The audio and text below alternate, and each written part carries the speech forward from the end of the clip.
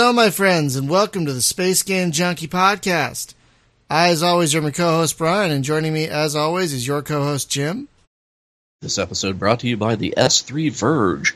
Joe, set the way back to 1995. Oh, God.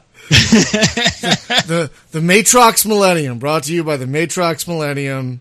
Dual head. Dual head.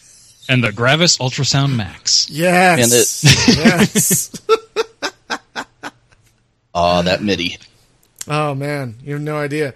Welcome, everyone. Oh, hi. Also welcome, Jim, your co-host. Oh, I said that. We're without Hunter tonight for some reason. I'm not sure why. He couldn't join us. So he knew I was coming. He's got a terrible case of Eve. Oh, I bet you that's it. That son of a bitch.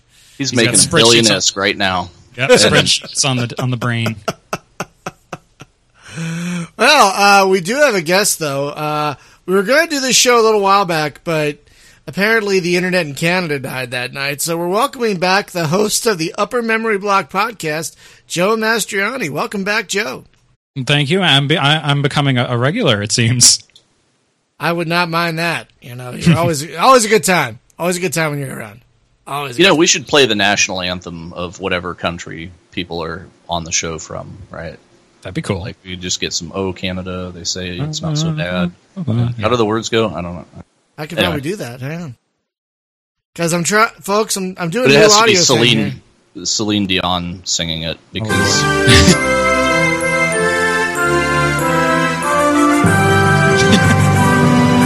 Standing.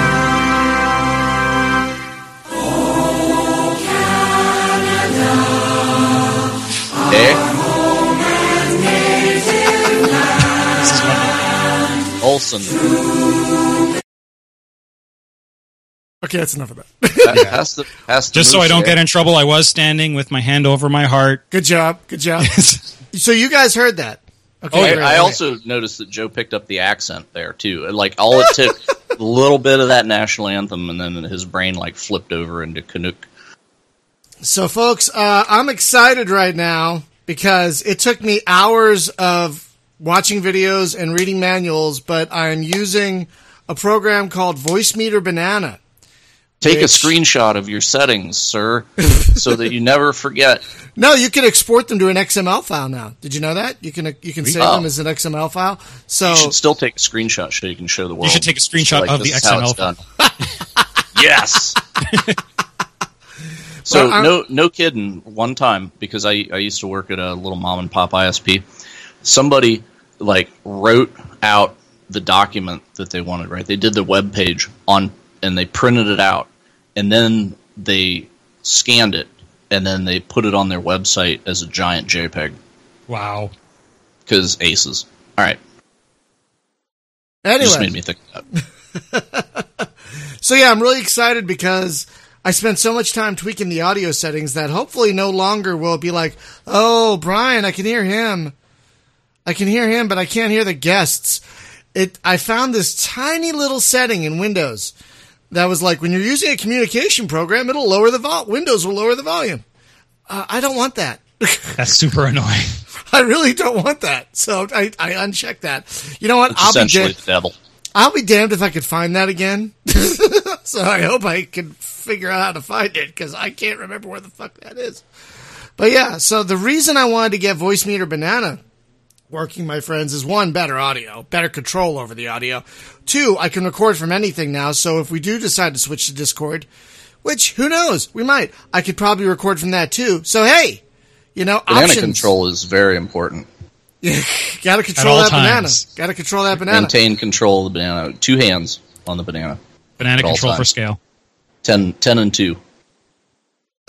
How the hell did the banana for scale BS start anyway? I have no idea. Is that a thing? It's Reddit. Is that knows? a thing? Does yeah, anyone know? Thing. Well, it's a Reddit thing, so it only exists there. Does anyone know why this is called Voice Meter Banana? Because there was an original Voice Meter program, but then this is the new one, and they're calling it Voice Meter Pickle, but I don't know. I don't know why not.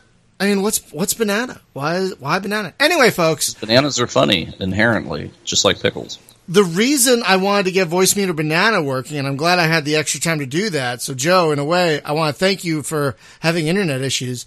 The reason I wanted to get Voice Meter Banana working is because then I could play for you some of the old hardware I have purchased recently because of Mr. Mastriani here, which we'll talk about.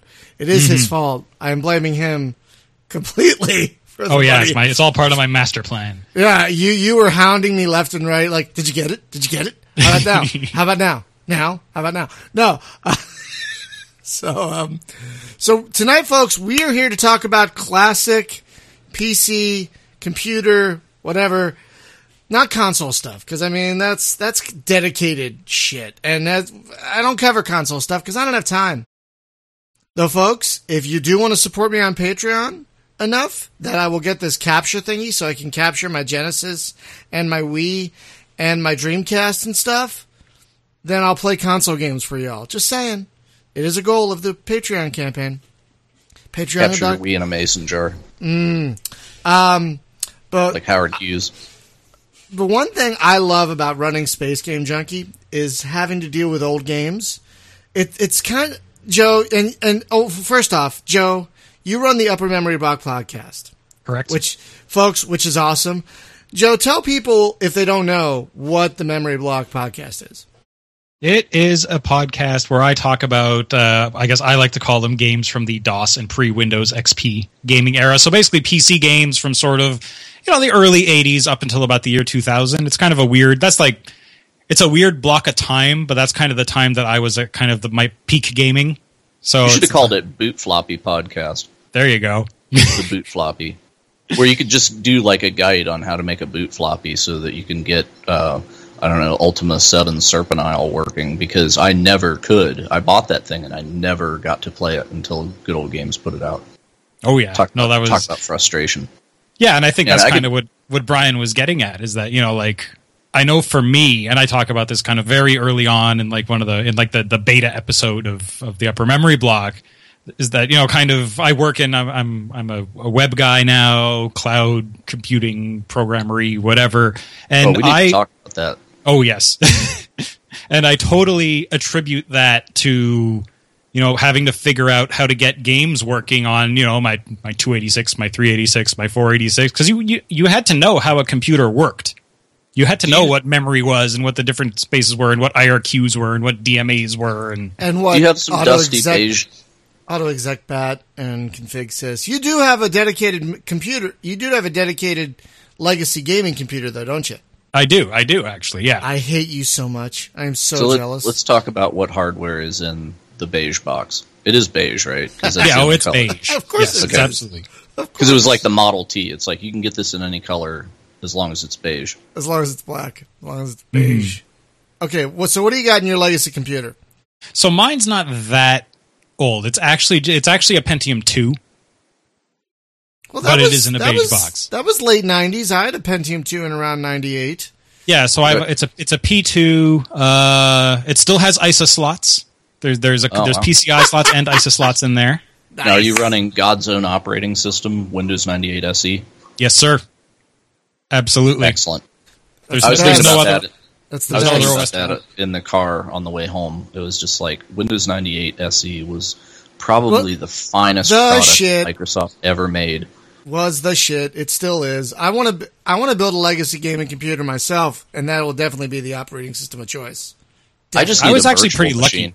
Yeah, I was pretty lucky on it because one of the QA guys at work had basically the bulk of the machine just sitting around, and then I sort of added, like a Riva TNT2 and stuff like that to it. But really, like the motherboard was there, the RAM was there, the CPU was there. I've already got mine planned. I recently bought 2 Voodoo 2 cards with SLI cables. Sweet. Yeah. You got to go Voodoo 2. And I'm looking for a Screamin' 3D for 2D and Rendition 3D. Got to get that 95, 98 compatibility going. You know what I'm talking about? Yeah. Yeah, those are hard to find, those Screamin' 3Ds. I don't even know if they exist anymore. We'll talk about that card. I don't know if you all remember that card, but that was one of the first 3D cards. Rendition 1.0. Yeah, no, I have an eBay alert for that card. believe you me. So, folks, yeah, after Joe has a great podcast about playing older games. You do revisit newer games, like you just did a podcast on the new Doom, which is So I do newer games that are relevant to our interests as classic gamers. Exactly. How often do you drop one of these, and is it on the regular schedule, or is it just when it happens? No, it's just sort of when it happens. Like I did, unfortunately, SimCity 5 or whatever that came out a couple of years back. New XCOM when the first one came out, Doom, just kind of stuff like that. So whenever something notable sort of comes out, I might cover that Abduction game by the Myst guys, because it's not really a sequel, but sort of a sequel to Myst. Oh, cool. Have you ever listened to the Retroist podcast? I probably have. I can't remember. So okay, I know I've definitely heard of it. Yeah, he covers just pop culture things from the 80s and 90s, right? Mm-hmm. And, I mean, it's like he might deep dive into, like, He-Man action figures one week and then talk about Chuck E. Cheese and, Pizza Time Theater or something, the next week. But he covers a lot of video game ground, too, and he's probably as big a fan of Tron as I am. But it's a super cool guy. He used to live here in town, and I do not actually know his name, which is because he keeps it, like, really... like on the DM. Anonymous, right? Yeah, but he was talking to me about he worked at Westwood back in the days when Command and Conquer like 1 and 2 was a thing. So he's like a veteran, definitely of the industry, and so he's got a thing for his video games as well. But yeah, he moved out to Seattle, I think now. Just doing some web work. He's a web dude, much like yourself, actually, 9 to 5. And then they have a partner podcast with that, which is Vic Sage, who works at, I forget what retro arcade that he owns. And he just talks about, it's called Diary of an Arcade Employee Podcast. And he just talks about, like, old video games and the arcade running business and stuff. So really cool. Other retro-y things. Oh yeah, I love it. The more the merrier. I always say. People are like, "Oh, people are doing a podcast like yours." And I'm like, "So that's great." Yeah, I mean, that's one of the great things about doing it right. It validates all the shit we went through. It's worth doing twice. So someone starts something called the Spaceship Aficionado Podcast Game Guy. There's a lot less space. There's a lot less room in this in this space. For I thought I was in a niche. You're in a nichier niche. I'm in a super niche. We thought this was going to be just a dusty museum to days gone by, and then suddenly it's like, oh, the genre is awake again. Here it comes. It's like, wow, the flood. Yeah, we've gotten so inundated with guests, which is great. But I the other day I was like, you know what? I miss doing a classic game review retrospective every now and again. So I think we're going to go back to doing that maybe once a month. We look at an older game and talk about it, because I miss doing that. And the 3 Moves Ahead guys, they just did Dark Rain, which is like, oh yeah. I love Dark Rain. That one's on my list too. Huh? They highly underrated Dark Rain. It's like the one guy was trying to be like a little apologetic for it, right? But everybody, is like Troy especially was like super down on it. He's just like, yeah, this game's ugly as hell, and it's not. They didn't even talk about the AI and how each unit had its own little AI thing you could set and everything. And that was a great freaking game. But I'm an RTS nut, so maybe I'm a little biased. Maybe. But yeah, I think every now and again we should revisit a classic game on here as well. Because remember we did the Independence War 2 show and we did the Dark Star 1 show, and those are fun. So I'd like to do more of those. So I think every so often we'll do more of those. But we all love classic games here. We all love retro gaming. And Joe, the other back, I think when you were doing your Day of the Tentacle show. Yeah, it was around then, wasn't it? Yeah, you did. You made a video of you running the game on your MT32, and I saw this and I heard the music and I'm like, this is the greatest thing. This is so amazing. So I looked up there's a nice article on Wikipedia that lists all the PC games that support the MT32, and I'm like, oh, I must own one of these. There's a lot more than you think, and it is interesting because dozens and dozens, yeah. And it just seems odd because this was like the MT32 was like the Ferrari of like sound devices. Like it was not cheap back in the day. It's still not even necessarily super cheap right now. It was $400 or $500 if you bought it directly through Sierra, which you could, if I recall. Mm-hmm. Yeah, it was not cheap. It was a luxury item. It was definitely a luxury item. And they're still not cheap. They're not super expensive now. I got mine for about $80, I think. I think I got mine for like just over 100 Canadian, so that makes sense. Yeah. But after you did that, I was like, I need to get one of these. And so I got it, and I was playing with it once you thankfully helped me get it to work. And then I played TIE Fighter with it, and it's like, this sounds weird. You know, why does TIE Fighter sound so weird on this thing? It's like, because it wants a general MIDI module. It's too new. I guess I need one of those now. So after doing a bunch of research on Vogons and shit, it's like, okay, I'm going to get another Roland, an SC55 Mark II, which apparently you also have. Yes, I do. I'm staring at both of them. They're sitting. It's actually, I have this my desk set up is sort of, I have my main desk where like my computer is and everything, and then I have an older, smaller desk that's kind of coming out the other way, and like the printer's on there, but that old desk actually has a keyboard tray underneath, and the MT32 and the SC55 next to each other fit perfectly on that keyboard tray. And the desk is glass, so they're like under glass. Oh, that is awesome. It's amazing. So how do they attach to the computer? Clearly not USB, because that predates. Yes, actually. Really? Indirectly. Oh. Yeah, it's called. So you have a USB RS-232 interface or something? Yeah, pretty much. I have a Roland UM1, which is basically a USB MIDI interface. So you plug that into your USB port, and then you plug the RS-232. I think it's RS-232, the MIDI cable, or maybe it's not. Anyways, whatever the MIDI cable is. Is it round or is it? Yeah, it is round. So I think it is. It is RS straight MIDI. Yeah. Yeah. Because the RS-232, wasn't that the old big keyboard connector? Yeah.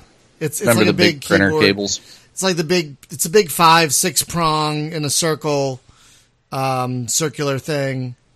Yeah, no, that's a MIDI connection. Yeah, so it's a straight MIDI connection. RS-232. Remember old printer? You know, that giant connector that printers. Oh, the big. So it wasn't round. Right. That was the one that had like the little. It was kind of like a little cardy thing that's spat out of the middle. Kind of, yeah. I mean, it was pins. It was like an Atari joystick thing, but instead of 9 pins, it was like 32. Right. Yeah. No, I remember that. And had the big clips on either side. It was very much like the joystick port on some sound cards, which I think also could be a MIDI in. I would guess that's why it's there. And then the game makers were just like, hey, we can hook a joystick up to that.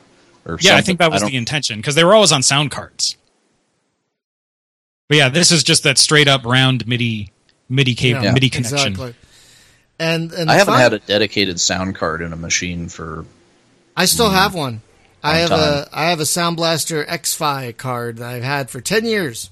Still, I had one, but great. I just got it out of the box last time I rebuilt it because it was just like, this is serving no purpose, because the on motherboard sound was as good as anything, and then I've got a USB headset. I like having a dedicated card. I don't know why. I enjoy it. But yeah, the fun thing was when I got the SC55, you got to get another MIDI cable and set it all up just right, because then they both kind of work at the same time.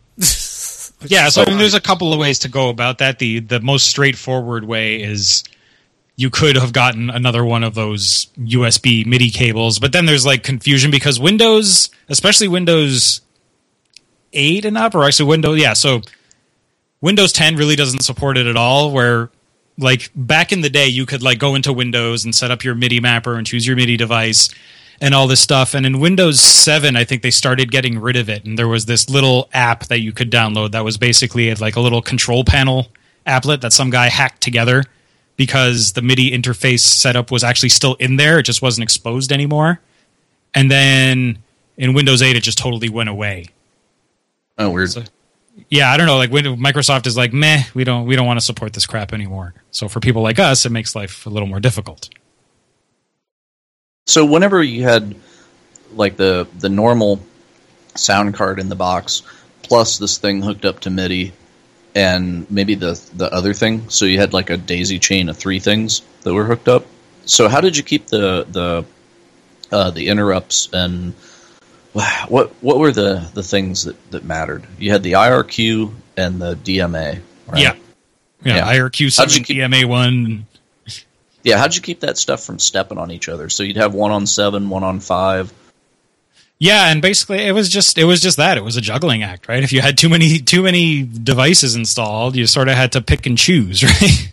Yeah, because I had to disable my internal modem to get my sound card to work at one point, because it was like they both insisted they were going to be 7, and I could not get the modem to go over to anything but, and it was just like, oh, geez. And then I get reminded of that anytime I set up old games from good old games that are using DOSBox, because then it's just like, oh yeah, set up your card, 751.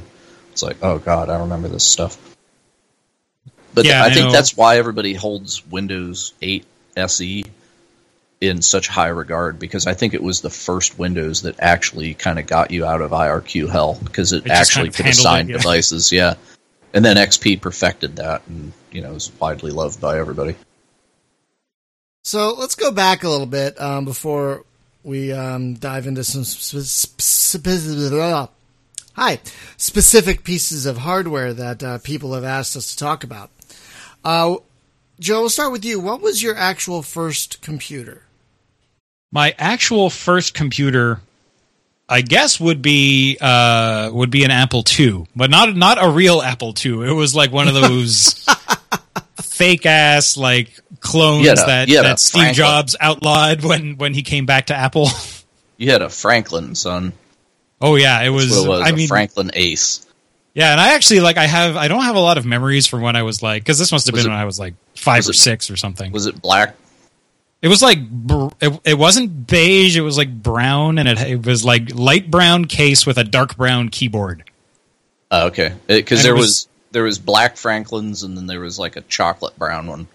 Yeah, it must have been. I don't even know if it was. I can't even remember what it was. I don't even know if it was a Franklin. It was something. And yeah, my dad brought it home, and he was like doing. My dad was a programmer back in the day. He used to work for airlines, and he built like fuel management systems and stuff in like DBase 3 and whatever. And yeah, he brought this thing home ostensibly to do work and make money and whatever. But there were games on it like Lode Runner and Troll's Tale, which I didn't realize until very recently was a Sierra game, and a bunch of stuff like that. So that was where I kind of got my start. We had a Zenith monochrome, green and black monitor, and it was awesome.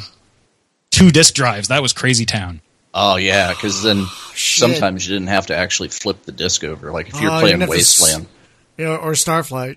You don't have to swap that shit. Jim, what about you? What? What was your first computer? What was the original? Oh, the first computer. Texas Instruments TI-99-4A with the speech synthesizer, which was awesome because I could play Parsec and it would talk to me. And that wasn't a calculator, people. That's actually a computer. That's right. Yeah, so it was pretty cool. I had that. Buddy of mine had a Commodore 128. And I later, my next machine after the TI, I got an Atari 800. That led me to a Commodore 64 when I was in the Army, because there was actually software for that. It was like, if you had an Atari, good luck trying to buy any games or anything for that thing, because it was... You had to type them in out of the magazine. Yeah, frickin' family computing. Like, you bust your ass for 2 days, and then you find out, oh, it's a jack-o'-lantern that winks at me. Awful. My first was TRS-80, but not the big TRS-80. It was the Pocket. It was the it was about the size of a hardcover book, hardcover book.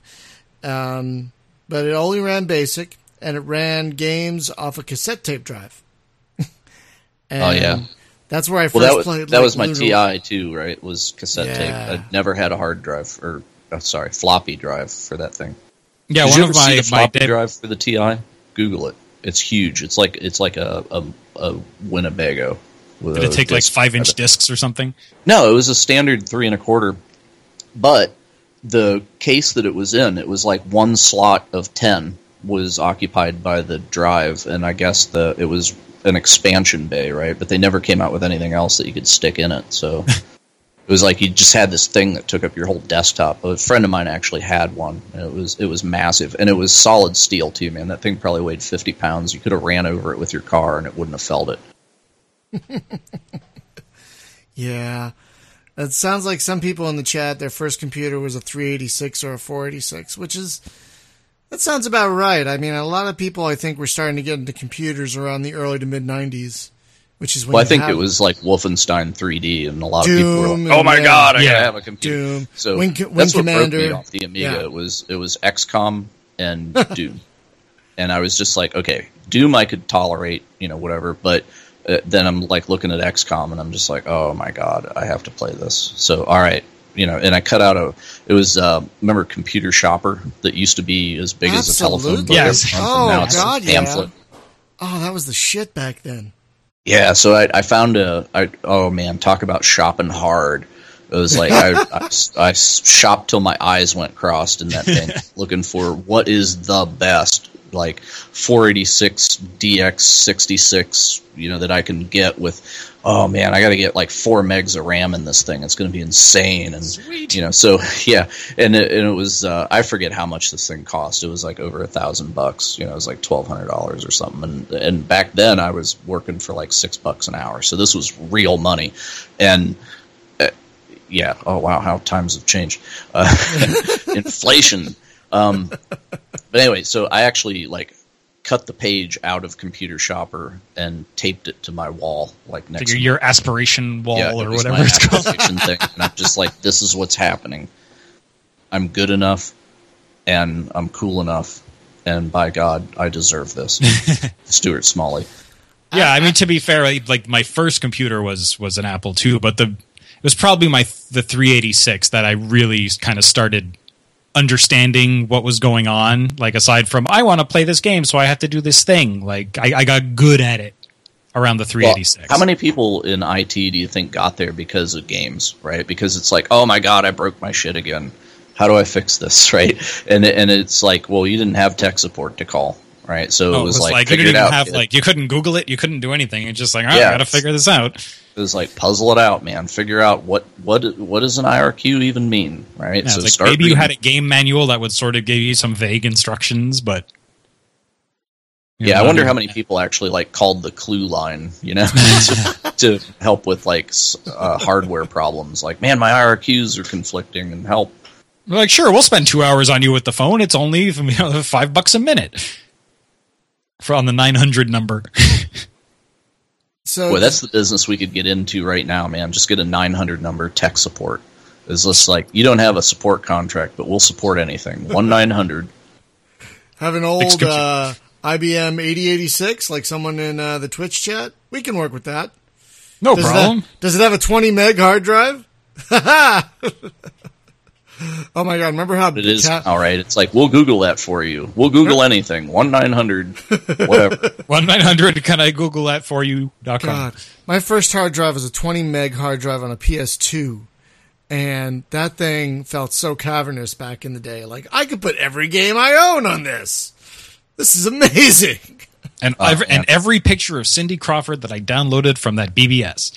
It took 20 Absolutely. hours just to download 10 pictures. I know, right? You're like 15 minutes hours. into it, and it's like, wait, I think I see a nipple. It was almost as bad as watching porn on the Scrambled channel. Yeah, the squiggly porn. It's like, I thought I saw something. Yeah. Oh yeah, Fermione in Twitch had a similar experience that I did. I got it was the IBM PS2 Model 25. It was the all-in-one. Do you remember that one? It was the one with the monitor and the 2 floppy drives underneath. Oh yeah. And at one point, I took out one of the floppy drives and replaced it with the 20 meg hard drive. I was banging on all cylinders in 1989, my friends. So oh my God. What about the first computer you ever built yourself? I'm a loser. The first computer I ever built was like an Athlon 64. Like it took me. I was in like undergrad when I built a computer finally, like from the ground up. Yeah, mine was an AMD like K3 or something that I built. I was a rebel, man. Had to get away from that Intel stuff. Oh. And I felt, what was that chip? It was, oh God, it was just junk. It was like a Cyrex or something that they sold for a while. It was like the third wheel. I know it was what you're like talking Brand about. X CPU. I remember. No, I think they were Cyrexes, and it was just like not compatible with anything. And it was like there was Intel, AMD, and piece of shit. Yeah, so I felt bad for anybody that bought those. Mine was I actually went to a class. I actually paid an instructor to teach me how to build my first PC that I built myself. It was a Pentium 120 that I overclocked to 125 and then fried a year later, and I will never overclock. I will never overclock ever again. But I will tell you, the first time I finally built that and then ran EF2000 at max settings. Sweet. Holy shit, that was the stuff. Oh, it was smooth, man. Oh, yeah. Like, I got like my frame rate in the double digits. This is crazy. With that and that's funny. That's something that we never remember, right? Like these old games, like you go back and you play Wing Commander or whatever, and you're not getting, like, even on a kick-ass machine, or if you jack DOSBox all the way up, you're not getting like 200 FPS. You're getting like 10, 15 kind of a thing. Yeah, exactly. And that's how it was meant to be. Yeah, well, and I don't know, man. It's like we dealt with that, so much video lag stuff in games, and the rise of 3D, I think, made it better / worse. But it's like I remember a thing that's currently up on Steam, right? Is Jane's, was it 1942, the World War II. Pacific Air War. Yeah, Pacific Air War. That's it. Yeah, so like playing Pacific Air War, well, it's in glorious 320 by 200 resolution, right? So 1 pixel plane off on the horizon, that's a big pixel. So yeah, you don't have any problem seeing that. It was funny. They would like, because they couldn't make it any smaller, they would actually change the color to kind of fade it in. And, right, yeah, I remember that in like Aces of the Pacific or whatever. So you'd have like the dot, and then it would turn into like 4 dots. So you'd have like a little tail on top and 2 little wings, and then it would kind of eventually sort of mold itself into a very jaggy plane. But yeah, but you got good, right? You were like, okay, well, there's like 1 pixel over to the left. That means he's facing this way or whatever. Yeah, like it worked. It got made really sense. good at predicting. Yeah. So, and that's the thing about the Aces stuff, because it was Dynamics guys that's what they cut their teeth on, I think, was like Aces of the Pacific, and that those games were so smooth. It was like butter. Like no other flight sims had frame rate like that. It was craziness. But they were like really light detail, right? There was no textures or anything, but oh man, had a blast flying that stuff. Yeah, like to me it was the difference between like Wing Commander and X-Wing. I'll tell you though, Pacific Air War is still my favorite World War II flight sim. It's a great game. Oh my god. I mean, what other sim can you be an admiral and a pilot? Not many. No. Yeah, and why don't they? This is a thing that I've never understood, right? These old games, like it took, oh my god, how long for XCOM to actually get a remake? Because the fan base tried and tried. Like so many people made knockoff things of XCOM, but it was like nobody just made the damn game, right? It's like, well, it's like XCOM but with clowns. It's different. It's just like, just make the freaking game, right? Like all the numbers are there. Do you have the Microprose strategy guide? Every number in the game is revealed to you. Like just code it, just, it's right there. Just make it run in like 1024 by 768. It'll be like the HD edition, and everybody will rejoice. But there's so many game things, like what Brian was saying, like the 1942 Pacific Air War. That's a thing that I would think that some indie devs could sit down and study that game and just be like, yeah, we can knock this out in about 3 months and do it. I mean, back then they had to write their own engine. It's like now you got Unity. Just go grab some airplanes and stick them in there and make them work. If someone kickstarted a new 1942, I would be there in a frickin' heartbeat. I mean, I still play that sim every now and again. Even with all its jankiness, it's still just... I love being the admiral and then go, hey, here's a fight. You want to join in? Do I? Yeah, absolutely. You bet your ass I do. Click. It's like, hey, I'm a pilot now. Whee! I guess the only other game that let you do that was, Total Air War? Remember that one? I never played Total Air War. Oh, Total Air War was great. There was the trifecta of F-22 sims that came out, right?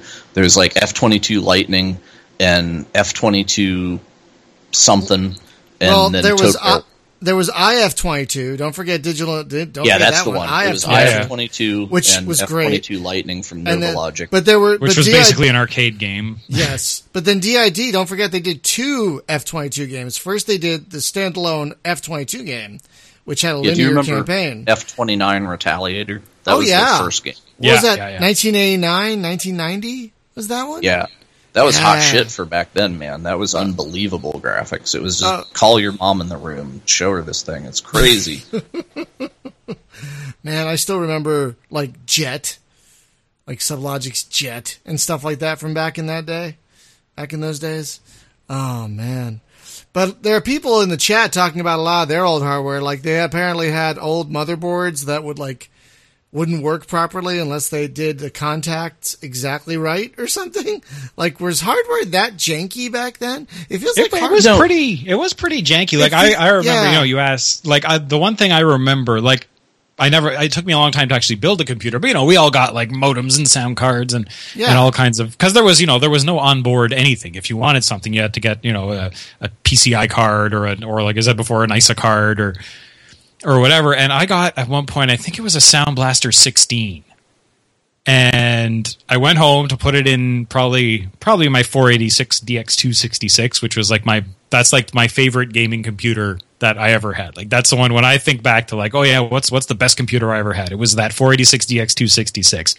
Because all my friends had 486 DX33s.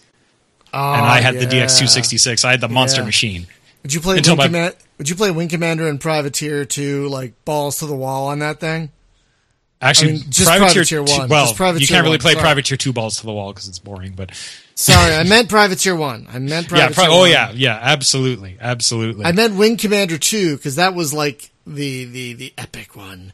And then TIE Fighter, right? You could turn on that garage shading. Yes. Yeah, and so you turn that on, and then it had a higher res. So it was 320 by 200 default, but then you could take it up to 640 by 480 if you had a monster rig. VGA, yeah. Yeah. So it was when I got my Pentium 60, it was oh yeah, I'm checking that box. Boom! TIE Fighter in 640. Oh my god, it's glorious. It was almost like anti-aliasing. Yeah, I'm trying to. I think I got after that I got a Pentium 200, which was nice, and I can't remember if it was the 486. That this Wing Commander 3 would have been Pentium days. Was it Pentium 200? Because if you remember the Pentium 2, it was like a damn Atari cartridge or a Nintendo tape, which I loved. I loved that, by the way. It was a Pentium 1, but you had a NEC Pentium 200. But so I would play Wing Commander 3 on that, and you could play it in 320 by 200 or 640 by 480.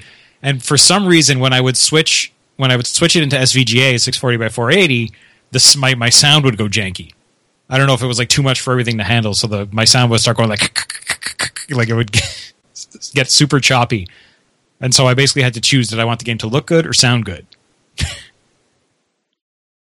Oh, man. So much memory. So, folks, like I was saying earlier, one of the reasons I wanted to do this particular show is because I'm loving having older hardware. My joystick is 14 years old, and the MT32 came out in 1987. Is that right? I think? I believe 87? That's right, yeah. Yeah. And then the SC55 came out in, 91? 92? I think. And this is it's funny. So this MT32, it was a total fluke, as I understand it. This thing was designed. So it's MT32 was a multi-tonal or multi-timbre 32. And what this was supposed to be used for, if I remember right, I might get the details wrong, but this thing, if you had a Roland keyboard, it had a certain number of instruments and sound channels and whatever. And so you would buy this MT32 and you would plug it into your Roland keyboard, and it would give you, I can't remember if it was 32 more channels or 32 more instruments that you could play through your Roland keyboard. And that's what it's for. Like, it is not for computer game audio. Oh, I know, but it really took off because of Sierra. Sierra made native support with it with a lot of their big games. And I know my buddy Trolls he's the Space Quest historian. He's interviewed multiple times. He's actually buddies with Ken Allen, who's the composer on Space Quest 4 and a bunch of games like that. And he basically said the way it worked at Sierra is they would compose to the MT32. And so they all had MT32s on their desks at Sierra. They're it was friggin' awesome. And so they would compose to that, and then they would basically downgrade everything to down to the Sound Blaster and the ad lib and everything else. So it was the high end. If you wanted the music the way it was meant to be heard, the way it was composed, you had to listen to it on the MT32. Oh, well, see, they should have had you as their spokesman because they could have sold us those back then. Because there you go. Otherwise, it was just it's just freaking expensive. I don't know what the difference is. If only I wasn't I don't have a keyboard. I don't need that MIDI crap. But yeah. So, folks, just to understand what we're talking about, I'm going to play some sounds for you. Yay.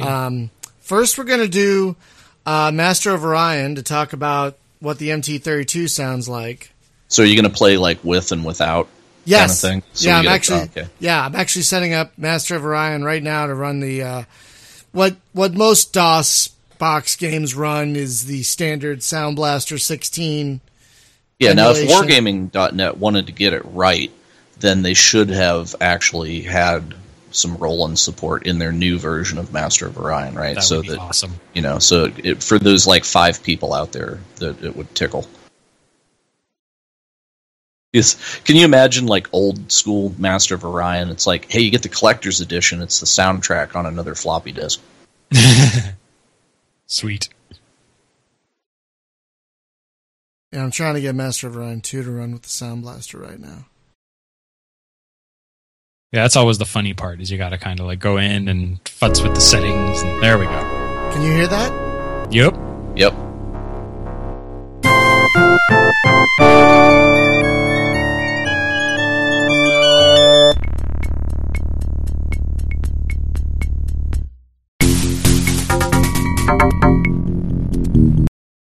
Okay, that was Master of Orion with the Sound Blaster going. Now it's nice, whatever. Yeah, it's all right. Nothing wrong with it. But now let me set it up so it'll run the MT32, which I'm excited about because I have one. I love having one. My favorite part is the little screen. I like things with little blinky lights.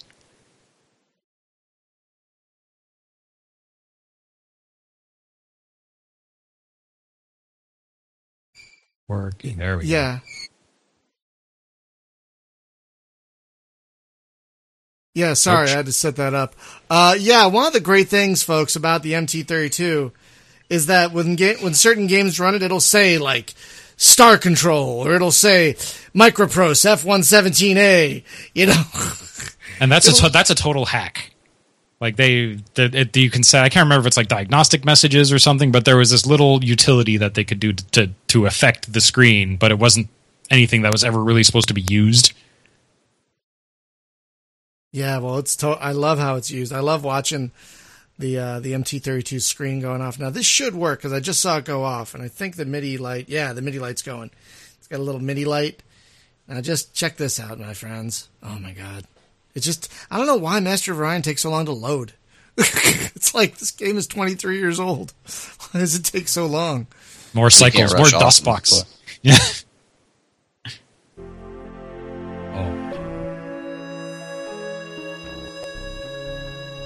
Oh, yeah. So this is the same music.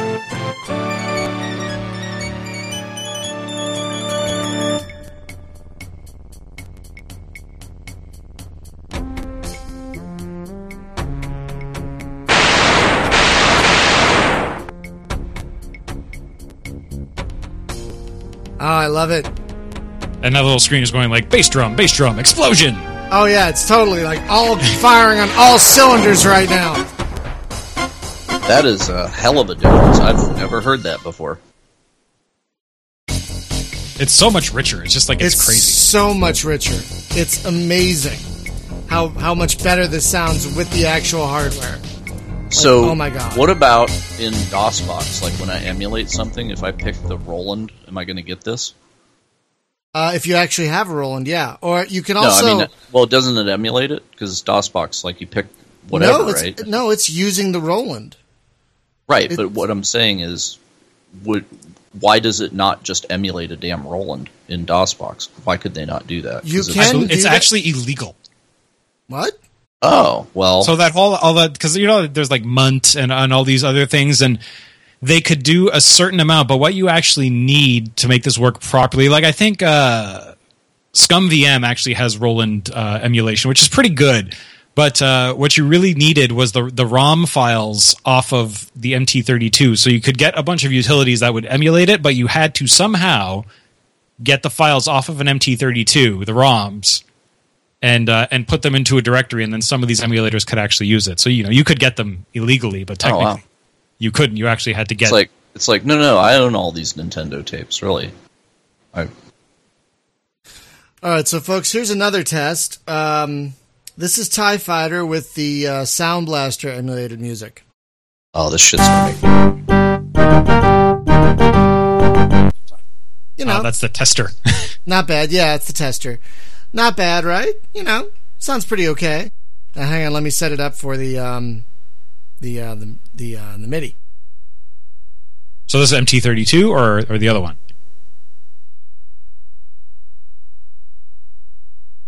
We shall see. Sorry, hang on. Yeah, it's all good. This is delicate work.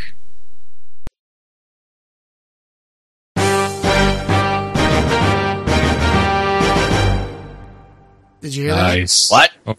What? Holy crap. It's a different world on Roland. So was that the MT32 or the SC55? That was the SC55. Yeah. Actually, it was both. The interesting thing about this game is if you have both running, they have slightly different instruments at the same time, so it sounds even fuller when you have the volume up on both.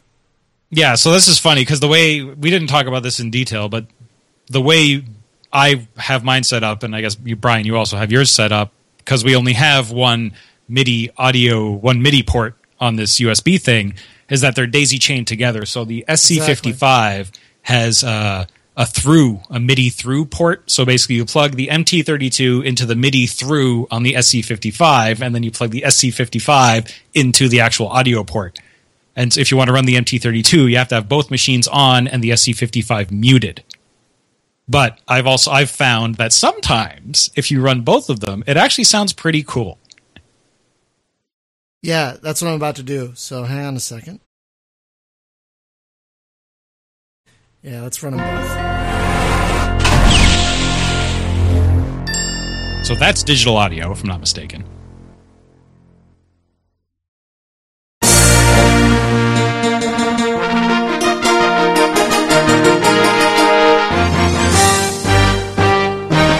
This is both of them going. Yeah, it's kind of like, it's weird, but it's cool. This is without the M32. Such a copyright violation. MIDI doesn't count. Oh, okay. I wish. Now, Haratori says, if you really want to show the difference, we should play the Red Baron intro. If you've got it, he's right. I've got Red Baron. Oh, absolutely. Hang on a second. Yeah, I want to hear Wing Commander as well. Oh, or the Roland. What is? We got to hear some of the Fat Man. Okay, 1 second. But yeah, do Red Baron first if you can. I gotta get the sound set up in that one. Give me a second. Yep.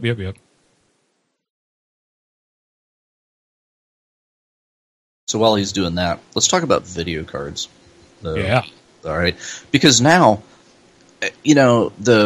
ATI and NVIDIA and whatever generation, and it just doesn't really make a huge difference. Like, people can be like, oh, well, it's got, X gajillion shader pipes in it, and the other one had like 10 less. Whatever, right? But back in the day, the difference between like a Voodoo 2, the Voodoo Extreme, whatever, they went clear up to like Voodoo 5000 or some crap, and then at some point Riva TNT showed up and just ate its lunch. Whoa.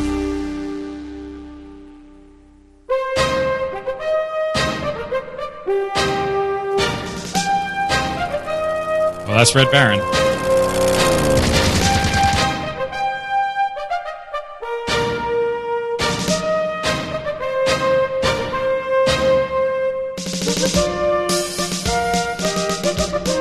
Oh, it's got the harmony.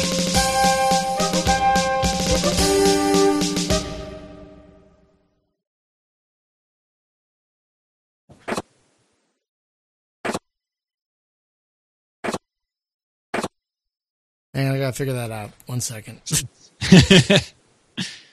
So that was the MT-32, right? That was totally the MT-32. Yeah, because that sounded pretty wicked. Right. Oh my god. Folks, I gotta tell you, having this old hardware, you don't use it for every game, but if you're into retro gaming, this is the shit, you guys. Oh, it's so much fun. It's so much fun, and it sounds so great. And you're like, I couldn't afford this when I was 20, but I can afford it now. Woo! and also, that's not to like put down any of the other stuff. Like, there's some games that sound really, really great in AdLib. Because like AdLib is like super kind of like, first gen sort of digital audio synthesis type cards. And what is it? It's the original Dune, not Dune 2, not the RTS, but like the weird European one. If you've ever heard that soundtrack in AdLib Gold, it's amazing. Really? Yeah.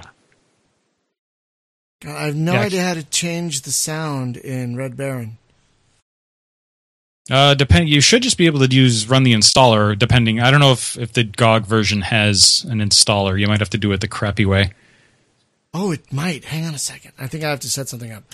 It might be inst.exe. Oh, it guys, may well be. Dealing with these old games, I'll tell you, it is a joy, but it can also be a chore. But that's how it was, right? That's how it always was. It's totally how it was. Completely and utterly. Yeah, like I was talking about Aces of the Pacific before, and I also remember that was the game that taught me about extended memory and upper memory blocks and all that, because it needed something like 603K of conventional memory available to actually start the game. Oh god, yeah. And so you literally, like, I'm sitting there and I'm like, okay, do I need a mouse driver? Do I really need a mouse driver? No, I don't need a mouse driver. And do I need this? And do I need that? And it was like playing with Lego, right? You're like, okay, well, I got this driver that's like 10K, this driver that's 2K, this driver that's 5K, and I've got this much space. I got 64K in upper memory. So how many things can I fit in that 64K to free up as much conventional memory as possible? And what don't I need to install at all? And it was just like, it was like just this puzzle. Because you had all these pieces that were different sizes, and you had to find which ones fit in this 64K block in the most effective manner. Okay, 1 second. I'm trying to get this to run. Nope, didn't work. Boo. Anyways, we heard the good one. Anyway, yeah, sometimes GOG Galaxy gives you a link to run the setup program. This time they didn't. For some reason, and I'm having issues running it in my usual DOS box launcher. So anyway, having this old hardware, like, I don't know about you, but it's like the older I get, the more back I go on hardware. Like with my joystick, for example, I had a really fairly modern Satec rig until it started dying, and then I went back to the several years to the Sidewinder here. And it still fucking works. Oh, some stuff's they're built like tanks. Yeah, like, you know about my keyboard, right? Oh, yeah. So let's take a look at some of the hardware that people mentioned on Twitter and Facebook and all that. Yeah, many people, because I asked them what like their favorite bits of hardware were that they remember. Is the stream not running? Shit. But if I see it, but I don't know. Maybe I'm nuts. Hang on, let me check. I see video on YouTube. Freaking restream. Restreamio. Oh man, it's offline. No, it's online. Hang on, it says it's live. Refresh, refresh because maybe it hiccuped a second and 1 second. Well, if the stream isn't running, how are they supposed to hear you tell them to refresh? That's why I'm typing it out. No, we have a lot of people, when I asked them what their favorite hardware was, a lot of people said the original Sound Blaster and Voodoo cards. And those, I mean, yeah, we had 3D accelerators and sound cards before those two, but it's like those two were the ones that, like, changed the game. You know, you know what I'm talking about? Like, yeah. You had other cards that, you know, like you had Adlib and you had Rendition and whatnot, but then Voodoo came along and Sound Blaster came along, and it's just like, oh, this is the standard now because this is just better. I remember that. Like the first time I got a sound, but my first sound card was like, I think it was called like a Sound Wonder. It was like a Sound Blaster emulator, like generic ass, like crap thing. But, you know, it made me, like, the first thing I did when I got the sound card was I went home, I jammed it in the computer, you know, as best I could. And I found some old speakers because I didn't have any, you know, even getting speakers was like a challenge at that point. And you had to see, depending on like, if your sound card, like this one had actually a little amp in it, so I didn't need powered speakers. But so I went back and I installed Wing Commander again, and playing Wing Commander for the first time with sound. Holy crap! Like, wow, a totally different game, right? Yeah, I know. Like, I had an Adlib card, and that was nice, you know, for Wing Commander 1 and whatnot. But then I don't know if you guys remember this, the big ass Sound Blaster AW32 that, like, you had to have a huge case just to fit, because that thing was almost as long. That thing was super long, you guys. It was like motherboard long. That's like my current video card. My GTX 1070 is 11 3/4 inches long. Yeah. Yeah. And remember the AW32 had its own memory chip slots? Like, you can add memory to the card. Some people say it did MT32 emulation as well as an actual MT32. But I don't know if I believe it. Well, it also had its own MIDI thing. Like, there are some games, like I think TIE Fighter was one of them, that supported the AW32 natively. Yeah. Yeah, and it had that's where when you started getting into things like sound fonts and sound of stuff fonts. Like that. Yeah, I remember that came on a disc or something, like an actual CD-ROM. And it's like, play this game with this sound font, and it sounds like you're blah, blah, blah. And that's when you can mess with things and set things. Oh, hey, it sounds like it sounds like you're in a sewer pipe. Yeah, which is supposed to be concert hall. It's concert hall or bathroom. Speaking of, that reminds me, CDs. I completely forgot about cartridge loading CD-ROM drives until the other day. Oh, yeah. That was my first CD-ROM. The one that I ran Myst on and shit was one of those cartridge loading. And God help you if you lost that damn cartridge. Because you were useless then. Fucked. You were just fucked. Yeah, my friend. So the first 386 I ever saw, one of my friends got it, and that was I actually borrowed Wing Commander from him, and that was like the first time I played Wing Commander. I saw it at his house on this 386, and I had a 286 at the time, and I didn't think that my computer could run Wing Commander because I basically looked at this game and said, my computer games can't look like this. Like, it looks too good to be a computer game. Oh, God, I know, right? Like, you play Wing Commander 1, and you're like... Because the first time... I don't know about you, but the first time I ever saw an ad for Wing Commander, it was like... It showed your hand in the cockpit, like, you know, the virtual hand. I'm like, oh, my God, it's the last Starfighter game I've been wanting since the movie came out, you know. And I didn't get to see that hand because I didn't have extended memory. Oh no! So you just had the oh no! I've seen that. I just saw two legs and a big space. God, it's so weird though because Free Space 2 has spoiled me. It's like I don't want a cockpit. Turn this shit. Oh, I can't turn this off. God damn it! I can't see anything. I can't see anything with this cockpit here. Turn it off. Away. Exactly.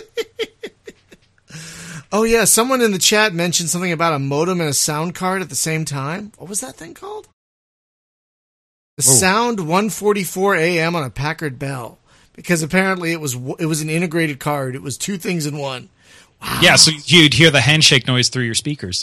Oh, God, I don't miss that handshake noise, but sometimes I miss that handshake noise. I miss it, but it was always the worst when you're like, oh, I'm up late, and it's like, I got out of bed, and I really want to go on the modem, and then you're like, your parents are sleeping, and you're putting your hand over the computer so that they don't hear the dee, dee, dee, dee, dee.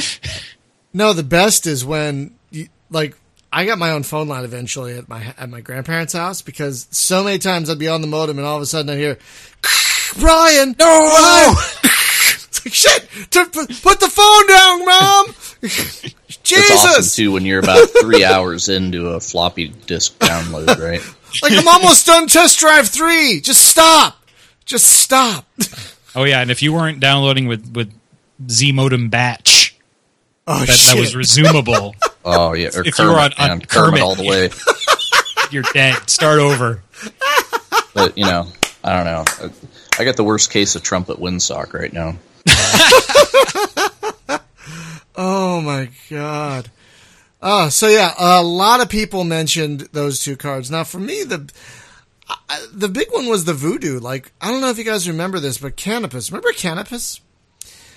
Like I used to smoke a lot of Canopus. Oh God. The first Voodoo cards were only 4 megabytes, but Canopus released the Pure 3D, which was 6. Remember that? Yeah, because I had a Voodoo 1, and it was like a daughter card. And you actually you had this little like VGA cable that you would plug you'd plug your 2D card into the Voodoo, and then you'd plug your monitor into the Voodoo. The Voodoo 2 was the same way. The Voodoo 2 were daughter cards, and you could have 2 of them. An SLI, baby. Oh Sweet. My God. SLI. Oh, those are the days. Folks on the chat, I'm slowly building, probably after the wedding, a Legacy PC. I just got a Voodoo 2 cards. That's my first purchase for this thing. I feel like I should have known that SLI means Scalable Link Interface. Yeah, because it would one card would take one set of lines, and then the other card would take the other set of lines, and they would mesh together. It would be the greatest thing in the world. Oh, God. But let's see, what's some of the other pieces of hardware? Oh, a lot of people mentioned Amigas. Jim, you were talking about Amiga earlier. Which Amiga did you have? Amigas were the business, man. Which Amiga did you have? 500. Yeah, 'cause I never had one. I know a lot. Yeah, I wasn't an Amiga guy. I wasn't either. And I swear, every Amiga fan I knew was always angry. Because every time I told them what I was playing on the PC, they were like, the Amiga version's so much better. You should own an Amiga. I'm like, whatever, man. All the games are on the PC. I got 3 voices on my PC speaker. Unless you had a Tandy. Remember my first DOS computer was a Tandy 1000EX, and it had a special 3-thing speaker or something, and certain games would have like different speaker sounds. It would be like you could select. It was Sound Blaster, PC speaker, Tandy, or Sound Blaster. This is even before that. This is even before AdLib. This is like late 80s. Yeah. Ooh, Tandy. Ooh, Tandy is a thing. Oh God, remember Tandy? I always remember seeing the Tandy at Radio Shack. Yeah. Just right in the door, and always playing like some little kiosk demo thing. That's where I first got Starflight. Was a Radio Shack. I got my Tandy 1000EX with the built-in 5.25-inch floppy drive, and Starflight for the same Christmas. And yeah, I stayed in my room for about 2 weeks, just playing Starflight. I know. I used to do dumb shit just to get sent to my room. I'd be like, okay, go to your room. Yes. All right. Yes. Success. Because back then, your guardians didn't understand that wasn't a punishment anymore. Exactly. So let's see, what's some of this other shit? So yeah, some people mentioned the Amiga 1200 and the 3000. I think when I was in high school, I was in a video class, and we were using, I think, the Amiga 3000 for video production. Cool. Back in the day. And I remember playing Lynx on that thing, and it was nicer than the DOS version, and I was jealous. Remember when there were golf games? Remember when that was Lynx, a thing? yeah, Still Lynx are, man. 386. There are still golf games, are there? Yeah, there's Jack Nicklaus Perfect Golf on Steam. It's like What? still in early access. No, really? Yeah, and it's a callback to the ye old days, right? Yeah, it's good. I own it. And I'm sure there's like a Tiger Woods something or other. No, I don't- man. I don't Ever think since they- I he think they backed stopped over that. the mailbox, he's been gone. Oh, I mean, like, yeah, but from back in the day when he was like cool and no one knew about his shenanigans. Well, yeah, it was all the EA stuff, right? But Yeah. I don't know. They never quite got the swing mechanics right on that stuff. But I remember Microprose made a golf game that was just the business, because it actually had like a lot of ball motion. Oh, yeah. and So it was like it had the the flyby Lynx- camera on the ball. Yeah, Lynx was like the 3-click deal, right? Yeah, who made that? Like Apogee or something? No, it was its own thing. It was its own company. I don't even remember. Yeah. But anyway, yeah, golf games. Wow, there was one because they had the swing meter, right? So it's just like you draw the club back and you click, and then whenever it gets like in the middle, you have to click again. So it was like a timing thing, right? But then there was one that they actually they used the mouse, so you would have to actually like shove the mouse up the desk in a straight line. It was almost like playing shuffle puck golf. Oh, Lynx was by Access Software, the Tex Murphy folks. Okay, yeah, Access, that was it. At least I think they're the Tex Murphy folks. Yeah, they are. No, that makes sense. It's too bad that golf and full motion video like Tex Murphy didn't come together, right? So then you'd have like Arnold Palmer's Extreme Golf, and it would be like an hour of actual Arnold Palmer. It'd be like the Pete Bonanni thing in Falcon, where it's like taking you through air combat maneuver training with No, the two model planes on sticks. No, the best was Chuck Yeager's Air Flight Trainer, I think it was called. And like when you would crash, he'd like totally shit talk you. Be like, that's the worst landing I've ever seen. This black and white, like horribly, like it looked like it came off a dot matrix printer image of Chuck Yeager, like looking all surly and shit. Like, yeah, you suck. Like, thanks, Chuck. You're my hero. I love you. Don't stop it. But yeah, what happened to Amiga? Getting back on that, because I never had one, and then eventually they just kind of disappeared. Like, do you guys know what happened? Like, was DOS and Windows and just the PC, was it that dominant that it killed off the Amiga? Must have been. I think so, yeah. And Commodore made some pretty bad business decisions in the final moments too.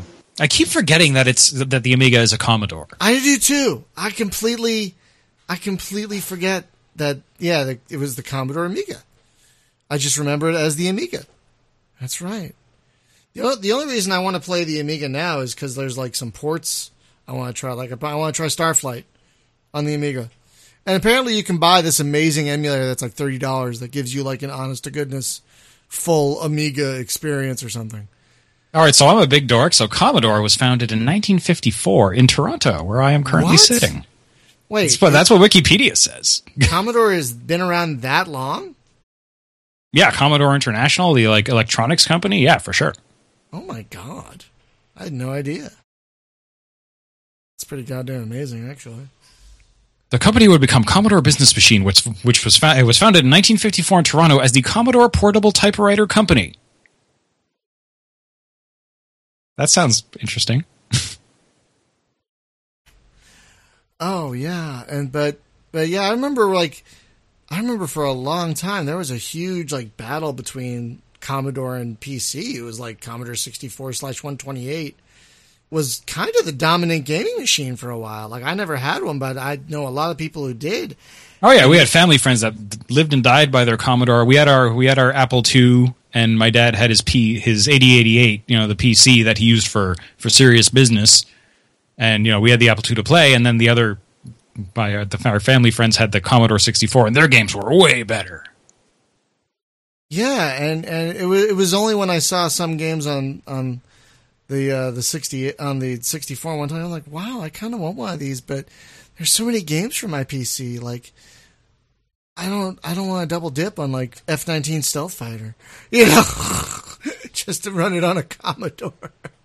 Yeah, and the Commodore 64 had that SID audio chip that sounded really great for the time. Oh, at the time, yeah, that sounded amazing. So much better than anything that was on the PC at the time, even Tandy. Mm-hmm. Oh my God. According to Heritorian YouTube chat, they went bankrupt. Commodore went bankrupt mostly because IBM was lax with their PC patents, so everyone and their dog started making IBM PC-compatible computers. Makes sense. Thank God. Thank God they were. Because aside from that first the PC that my dad had, that I basically was allowed to occasionally like type a story on, I wasn't allowed to use it because it was for work. Yeah, you typed it on WordPerfect. Yeah, or whatever, like or he had like some or whatever. Yeah, and aside from that, that was the only IBM that I ever actually had. The rest were just like clones and home builds, and we were weird because I don't know how it worked, but my dad, until our Pentium, would always somehow get computers, but we never actually paid for them. I'm not sure how that worked, but they would just show up. Canadian yeah, probably. Mafia. I am Italian. I was gonna say you got the name for that sort of thing. Yeah, we won't talk about that. Please, I don't want to worry about the Canadian Mafia. I really don't. I know guys over there on that coast, They'd have to come down across the border, but I'm sure it'll be fine. The Vancouver family's going to come and see you. Hey, can I go up there and maybe see a taping of Supernatural or Supergirl or one of the other billion shows that are recorded in Vancouver? Hey, the dollar's good, so. That's true. May it stay that way, at least until the election's over. Oh, my God. Oh, but someone else mentioned, Jim, you mentioned earlier the Texas Instruments computer. Was it the TI-99? Yeah. Now, there was also another computer. It wasn't a TI. I don't know who the heck made this, but it was in Radio Shack, right? So it was a Radio Shack something portable computer, but it was like a giant calculator. It was a calculator with a full keyboard on it. I owned it. That thing was glorious, man. It was the first thing that I had a modem with, and it was a 300 baud modem. But the only way I could use it was with an acoustic coupler. Remember those? Uh-huh. The War Games thing, where you take the receiver. You had to put the phone receiver on the thing. You had to put the phone receiver on the fucking thing. But I tell you, man, the first time I used CompuServe with that thing, mind, just fucking blown. So it wasn't the TRS-80. Oh no, was it the Model 100 or something? It was a portable computer, but like it had this really small dinky LCD display, and it could only use like built-in Tandy programs, so it couldn't do much. It couldn't run DOS or anything. It could only run its own shit.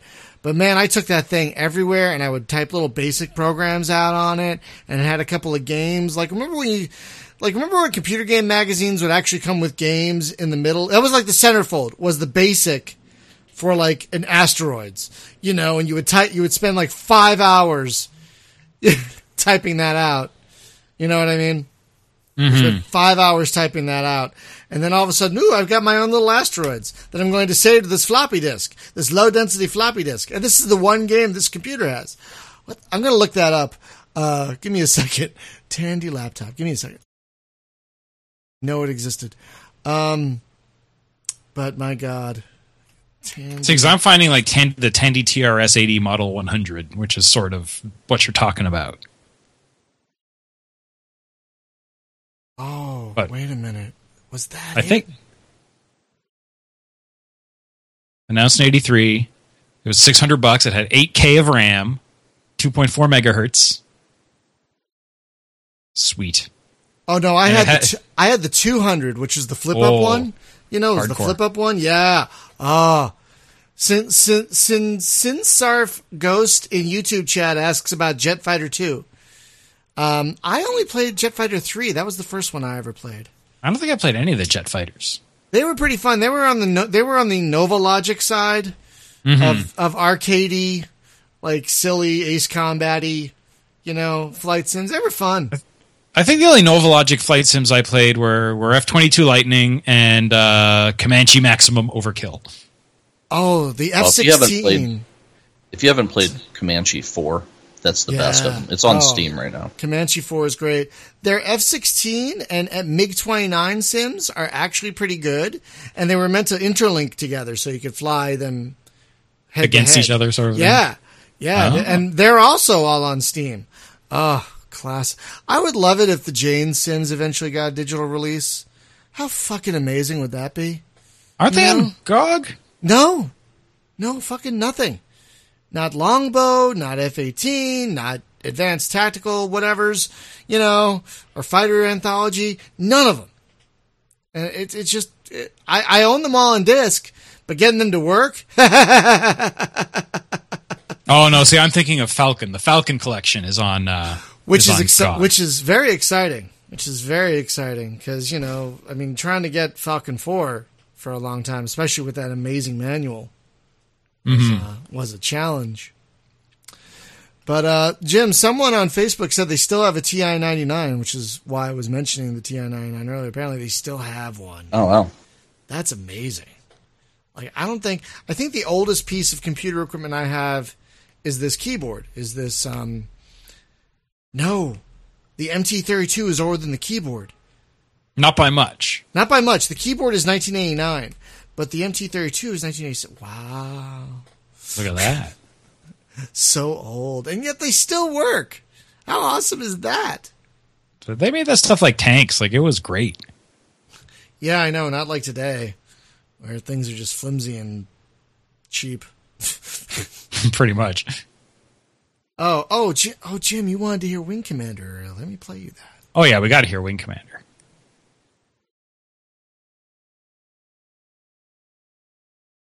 No, that's the in-flight music, not the intro.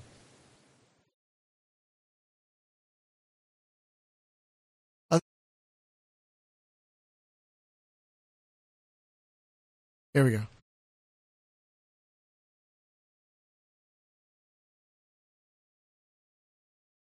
Should we be hearing it? Origin Sound System, the M32 says. Yeah. Oh, yeah. Here we go. Tuck. Jim, you're going to love this. This is amazing. Oh, if you've never heard it. Oh, here we go. Come on, man.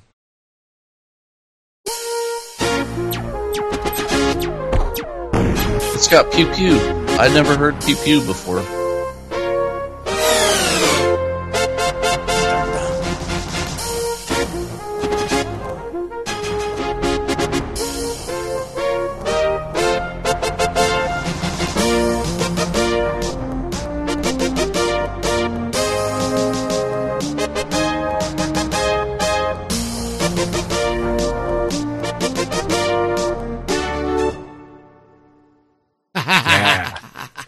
Some George Sanger. That is right there. Yeah, that's the fat man right there, ladies and gentlemen. That's crazy. Like, I never heard like that pew pew laser stuff before. That was Yeah, right in the intro there where the Hornets shooting is it a Drelthy? Now, I sadly you didn't get to hear the tick tick tick because I hit a button. So let me just give you that for a second. 1 second. Oh yeah, the whole Origin Sound System. Yeah, I'm gonna fireworks intro. Yeah, because I hit the end key with my pedal. So hang on a second.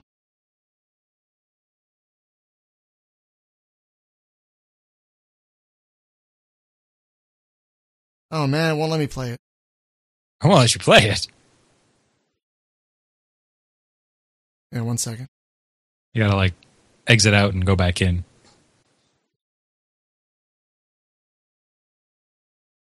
It's compelling radio right here, folks. Yeah, sorry, 1 second. Here on the fly. I unmuted the mic so I wouldn't have to hit the button.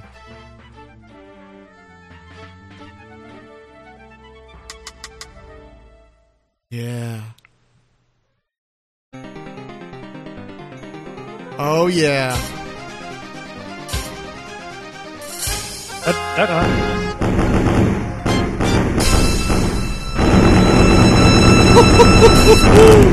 Origin FX.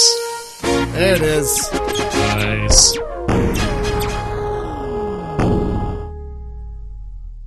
Sweet. Oh, yeah. Oh, yeah. I mean, the first time I finally got to hear that with the actual hardware, and it's not easy to do that. There's like a fucking 2 billion things you have to do to get it to work with DOSBox, which is weird.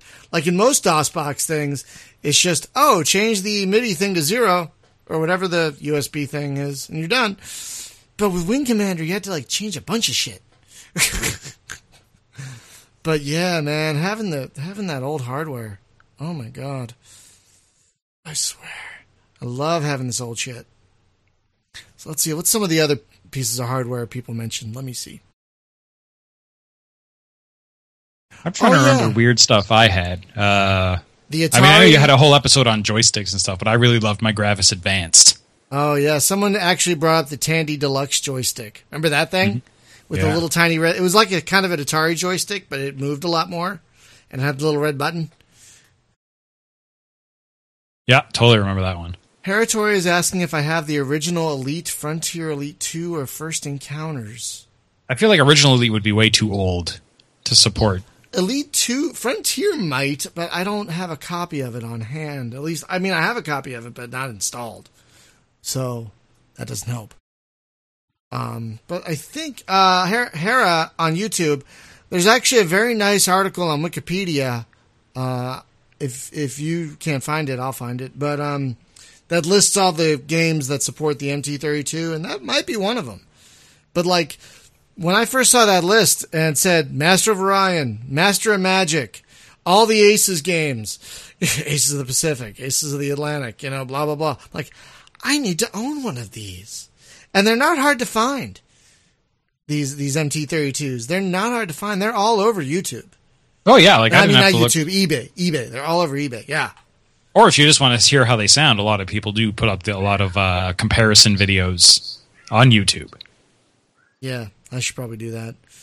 But I swear, it's just, there's something really compelling about having this old hardware, especially when you deal with retro games like we do.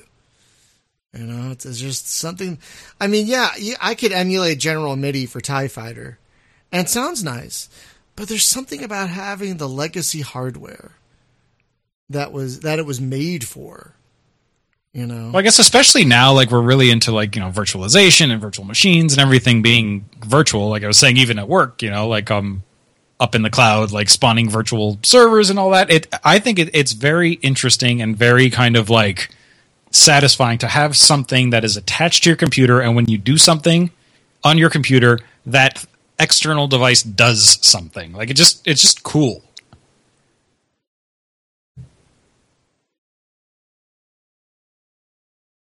Sorry, 1 second. Yep. If anyone's interested, CoverGirl Strip Poker supports the MT32. So Elite Plus supports the MT32, but I'm not seeing anything about Frontier. Oh my god, what? 2 of the F-15 Strike Eagle games, Falcon 3.0, Fleet Defender? Really? That would make sense. Basically, anything around like the very early 90s. Like, it's kind of weird. The MT32, a lot of games support it, but it was kind of like this 3-4 year kind of span where it was really supported, and then another kind of 2 to 3 year span where the SC55 was supported, and then we just got into digital audio. Yeah. Wow, dude. Jagged Alliance Deadly Games supports the MT32. You just did a show on Jagged Alliance, which was great. I did, yeah, not too long ago. Which is great. I need to play the first one. I've never played the first one. I started with Deadly Games.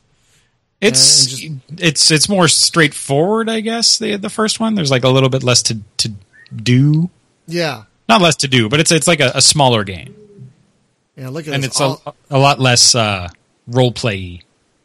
Yeah, for Space Sims, folks, let's see. Master of Orion, Hyperspeed, Lightspeed, Elite Plus. Star Trek 25th Anniversary seems to support it. Really? Oh, I haven't gotten that far down the list. Oh, my God, ATAC. It's not a space game. Remember ATAC? Oh, my God. Mm-hmm. Just remembering all these fucking games. Oh, God, the original Mech Warrior, which I own. I remember, what was it, Flight of the Old Dog? You remember that? The Dale Brown thing? You flew basically a B-52 that was heavily modified. Mega Fortress is what Mega Fortress, that's it. The book was Flight of the Old Dog. The book was Flight of the Old Dog. But yeah, Mega Fortress was the game. It's because of that game that I read a bunch of his books, including Flight of the Old Dog. Oh, yeah, Mega Fortress. Guys, if you haven't played Mega Fortress, track that shit down. It is one of the only true bomber-focused flight sims ever made. And the flying motorcycles, too, and deeds, not words. Oh, wait, that's Mega Force. Sorry.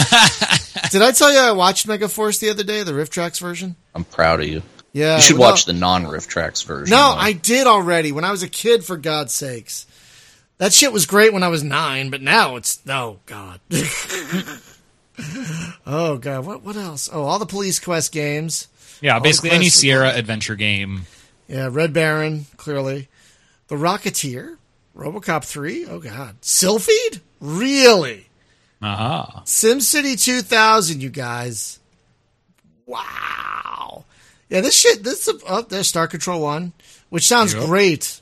But, I can play that. Let me play that real quick. And that shit real quick. I forgot about that. Let me turn this shit back Mike on. Ditka's Ultimate Football. Oh, God. Oh, TFX. Oh, I love TFX. Oh, UFO. XCOM, UFO, Enemy Unknown. Oh, my God. Hang on. Let me launch. Because the music for Star Control is hilarious on the M32, you guys. Absolutely hilarious. Here we go. Come on. There we go. It actually says Star Control in the thing.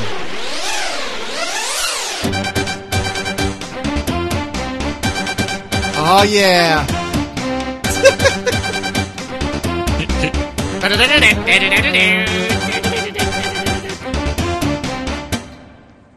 Yeah. It's got that fade out, you know. It's got that fade out, you know. And even the menu stuff. Here's the thing, the menu stuff. You hear that? That's the menu. The menu uses the MT32. The menu. It's using a marimba sound effect on the MT32 for that. I'm not even making that up. That's incredible, you guys. And that was me exiting the game. It made a little ding. Because initially it wasn't really a thing, because like what you could do later, I guess if you had enough money for an MT32, is you'd have your MT32 or your SC55 for the music, and then you'd have your Sound Blaster for the digital sound. So you'd actually go through and you'd set up your digital audio card and your music card or device. Yeah, exactly. You'd have to set them up separately, like in TIE Fighter and whatnot. Yeah, but initially it was just, well, okay, you had an MT32, okay, well, that's what you're going to run all your audio through. So, yeah, they had to put in all these little, it wasn't just music, it was all these little UI interactions would have, sound effects through the MT32 as well. I see that Wing Commander 2 also supported the MT32. Let me see if I have that set up. Let's click that shit and see what happens. I gotta tell you guys, GOG Galaxy is pretty nice. I've been enjoying it. Oh yeah, it's great. It's really, it updates the games. It gives you shortcuts to like set up and everything. It's really just pretty great. Oh, I think it is going to use the MT32 because it's flashing.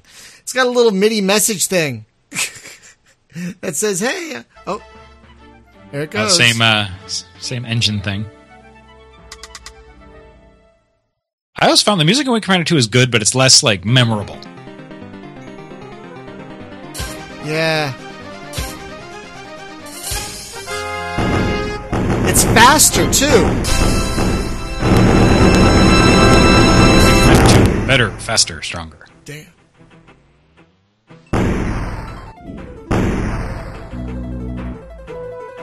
Yeah, this isn't as amazing. Ominous, yeah. Yeah, but it doesn't even have that intro. It's just kind of like, oh, start a new game. Yeah, and then you get into the intro, and Thrakath is going to start talking, or the Emperor. Oh, yeah, there it goes. Oh, listen to that.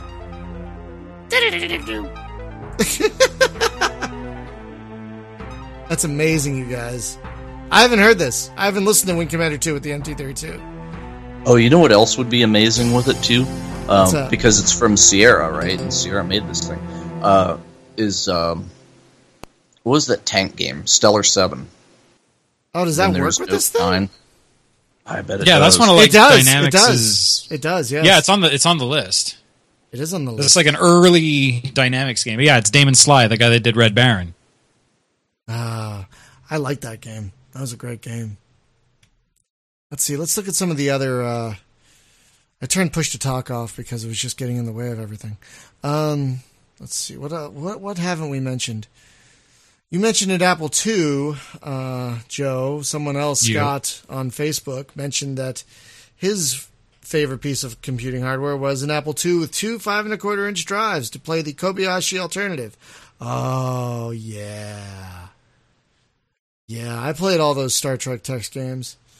Mm-hmm. Those are amazing. And then let's see. Danielle from Facebook mentioned the Sumcom F-15 joysticks. Remember those? Those massively expensive sticks that everyone wanted? Yeah, I always wanted the Thrustmaster F-16. Oh, God, I know. But those are so expensive. Oh, yeah, they were like made of metal and like... Yeah, I always wanted like the whole thing. You know, like it had the throttle and the pedals, and that would have been wicked. Oh, apparently in YouTube, getting back to MT-32 for a second, Rembrandt Einstein says that the Elite Plus is screwed up on its MT-32 support. Apparently it tries to play the sound effects, but those are only available on a different model called the CM32L. What? Yeah, like if you go through the list, there's a whole bunch of like, so the MT-32 was kind of like the original, and like I said, it wasn't really intended for this, and then they kind of went through a whole bunch of different revisions, and there was like the LAPC-1, which was an MT-32 on a card that would just fit in a slot so you didn't have to deal with... Because to get this attached and actually running on an old computer was challenging, right? Because you had to get like the... Like before, there was a Roland. It was an MPU 401. It was a MIDI interface. So it was like this ISA card that had a breakout box and that breakout box connected by an RS-232 that we were talking about before.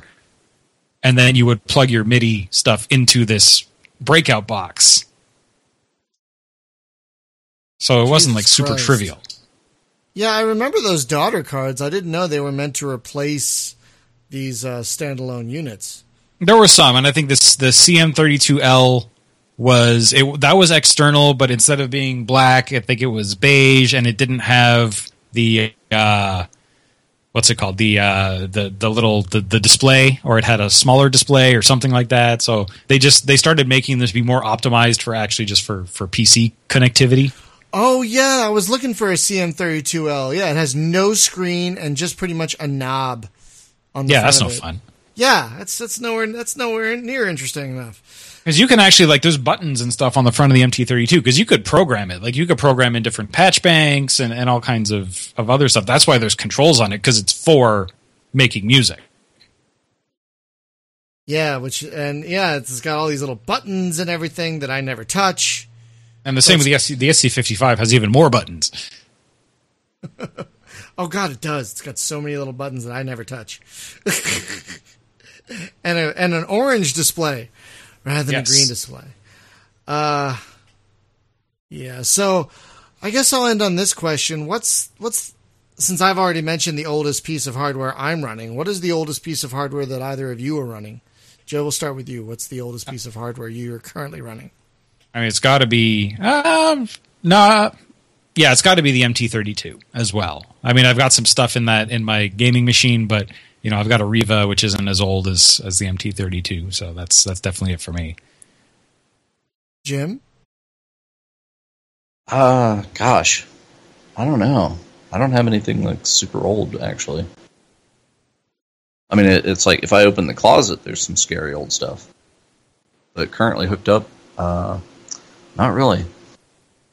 That's okay. I mean, if you're not going to be playing a lot of retro games like Joe and I, there's really no need to.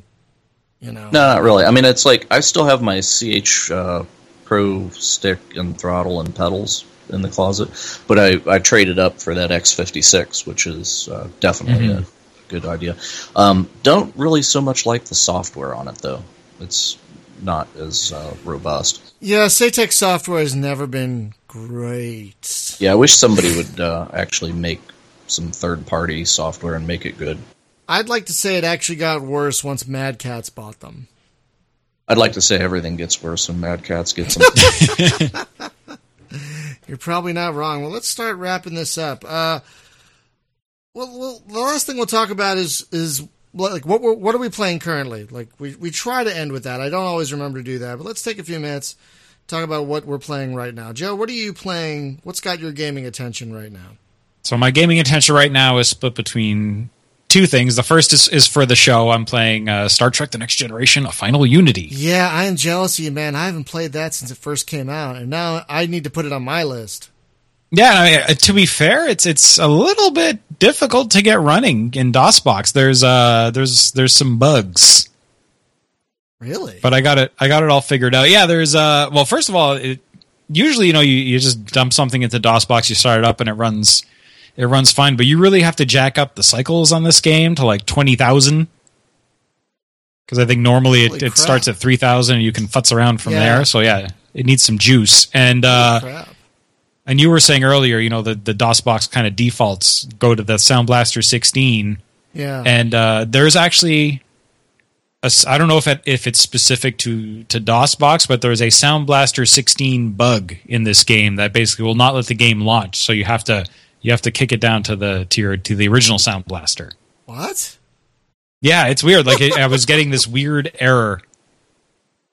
Like the game would start and then it would just boot out with some kind of like could not initialize something or other. And I Googled it and a bunch of other people were having the same issues on the DOSBox forums and yeah. That's amazing. And but I got it running, so hey. What's the other game you're playing? I am sadly, maybe not sadly, but I'm hardcore back into World of Warcraft right now. Like the new the Legion expansion dropped, and it is the best the game has ever been. If I wasn't a subscriber to Elder Scrolls Online, I might actually give it a try. Yeah, I'm a Warcraft junkie though. That's my thing. Yeah. I like, as cheesy as it is, I like the lore. No, I'm with you. I understand that. I'm. Yeah, but the lore quit today. Yes, that's true. But I'm all about Tamriel. I've got actual printed books about from the books from the game. Yeah, and I've got a whole bunch of books about Azeroth. So yeah, I'm reading the Illidan book right now. That's awesome. I love that they've realized that as geeks we want that sort of thing. So just please give it to us. Oh, I think did it start with the Mist books? I don't know. And I'm not even talking about crossover books. I'm talking about lore books like you were talking about. Which is, I wouldn't be surprised if it was Mist. Mist was the Mist so ones, big. the Wing Commander novels that I just read all the way through a little while ago again. I'm still working on the second one. I'm in the middle of the second one. And it's a hard read because that ship is going through some shit. Oh, yeah. And it's good. Poor Tarawa. Oh, my God. And I'm reading it and I'm like, oh, I got to put this down. Ow. They're stuck in an asteroid field right now. It's like, ooh, I don't want to see where this goes. I like these people. Yep. So, yeah. What about you, Jim? What?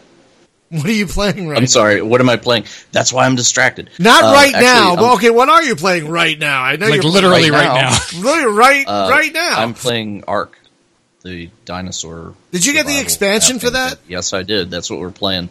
And it's balls hard. Oh, my God. How do you feel about them releasing expansion for an early access product? I think that this game is so finished that it's not really early access anymore. It's like it was. Well, I won't say it's beta, or I won't say it's alpha. I will say it's late beta, right? So there's still some things that are wonk right? But if they were to the point where they were just putting in like, here's a bunch of new dinosaurs every week, right? What I wish that they had done in here, because they put wyverns, they put the sandworms from Dune kind of looking death worm things in here. They went with a lot of fantasy creatures, right? So I just wish that they had put some kind of mode where it's just like, hey, you know what? Just start the freaking game with like a sword and a shield, please. So I'm not instantly dead. But yeah, it's still like you wake up naked and, you get a rock and a stick and start with that. But it's in the desert, so it's wicked hot. And the weather, they have a bug in the game right now that the weather just murders you anyway. Like if you're playing on the normal island, you freeze to death, or you'll go from like, I'm dying from heat stroke to I'm freezing to death in, like 2 minutes, right? So it's just like, I wish they would take all that temperature bullshit out. Just, So what I do, because I run my own server, and also the dinosaur taming times, that's set up, it's clearly they have in mind like, oh, there's going to be like a tribe of 10, 20 people, and they're going to cooperate to do, well, no, it's just me and the wife, right? So I don't have 18 hours to sit here and train a freaking dinosaur. So I took that slider and slammed it all the way over to like 10x. So instead of like 18 hours, we get it in like an hour and a half or whatever, right? So not so bad. But yeah, the heat effects, I also turned that up so that you become resistant to it. It's still deadly as hell the first couple levels, but you get resistant to it quick. So that's the only way we're able to survive in this desert stuff. Because it's like when the sun comes out midday, if you are not in the shade, you die. So that Really? like priority one is build a floor, build a wall, put a roof on it. And then you have like a lean-to that you can hide under all day. Yeah.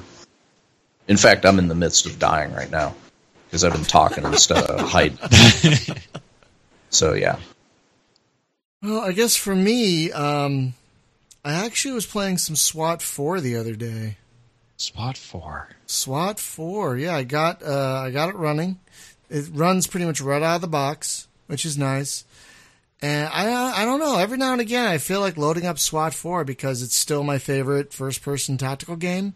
I need to play it because I got so turned off by the original SWAT that I just gave up on the rest of them. Oh, no. SWAT 3 and 4 are completely different from the first two games. Yeah, so I played SWAT and SWAT 2, and I was like, these suck. SWAT 3 and 4 is more like a Rainbow Six kind of experience. But with like police procedures, so you can't just kill everyone. You actually have to try and handcuff people. It's great. And the perpetrators are randomly placed, and they also have random personalities. So you might do one playthrough of a level, and they might just come in guns blazing. You might do another play of a level, and the same dude might be like, okay, I'm sorry. And you just can cuff him and arrest him. It's great.